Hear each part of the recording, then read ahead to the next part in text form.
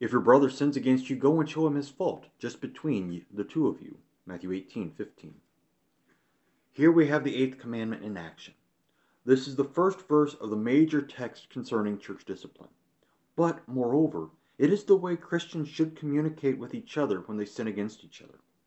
When someone sins against you, don't spread it around town. You wouldn't want them to do that with your sins, would you? Sins are to be handled one-on-one.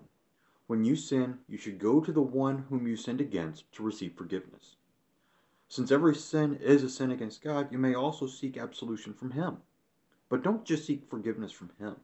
Although your sins may be forgiven by God, your relationship with your neighbor still needs to be repaired. You cannot go about your life as if everything is okay if you have not been reconciled with the neighbor you've sinned against. As God has forgiven you, so also you should forgive those who come to you and ask for it. Jesus reminds us, "For if you forgive others their trespasses, your heavenly Father will also forgive you. But if you do not forgive others their trespasses, neither will your Father forgive your trespasses.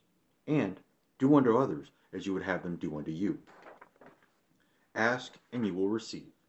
Jesus wishes to give you his forgiveness. So do those who you have sinned against who are true believers in Christ. Amen.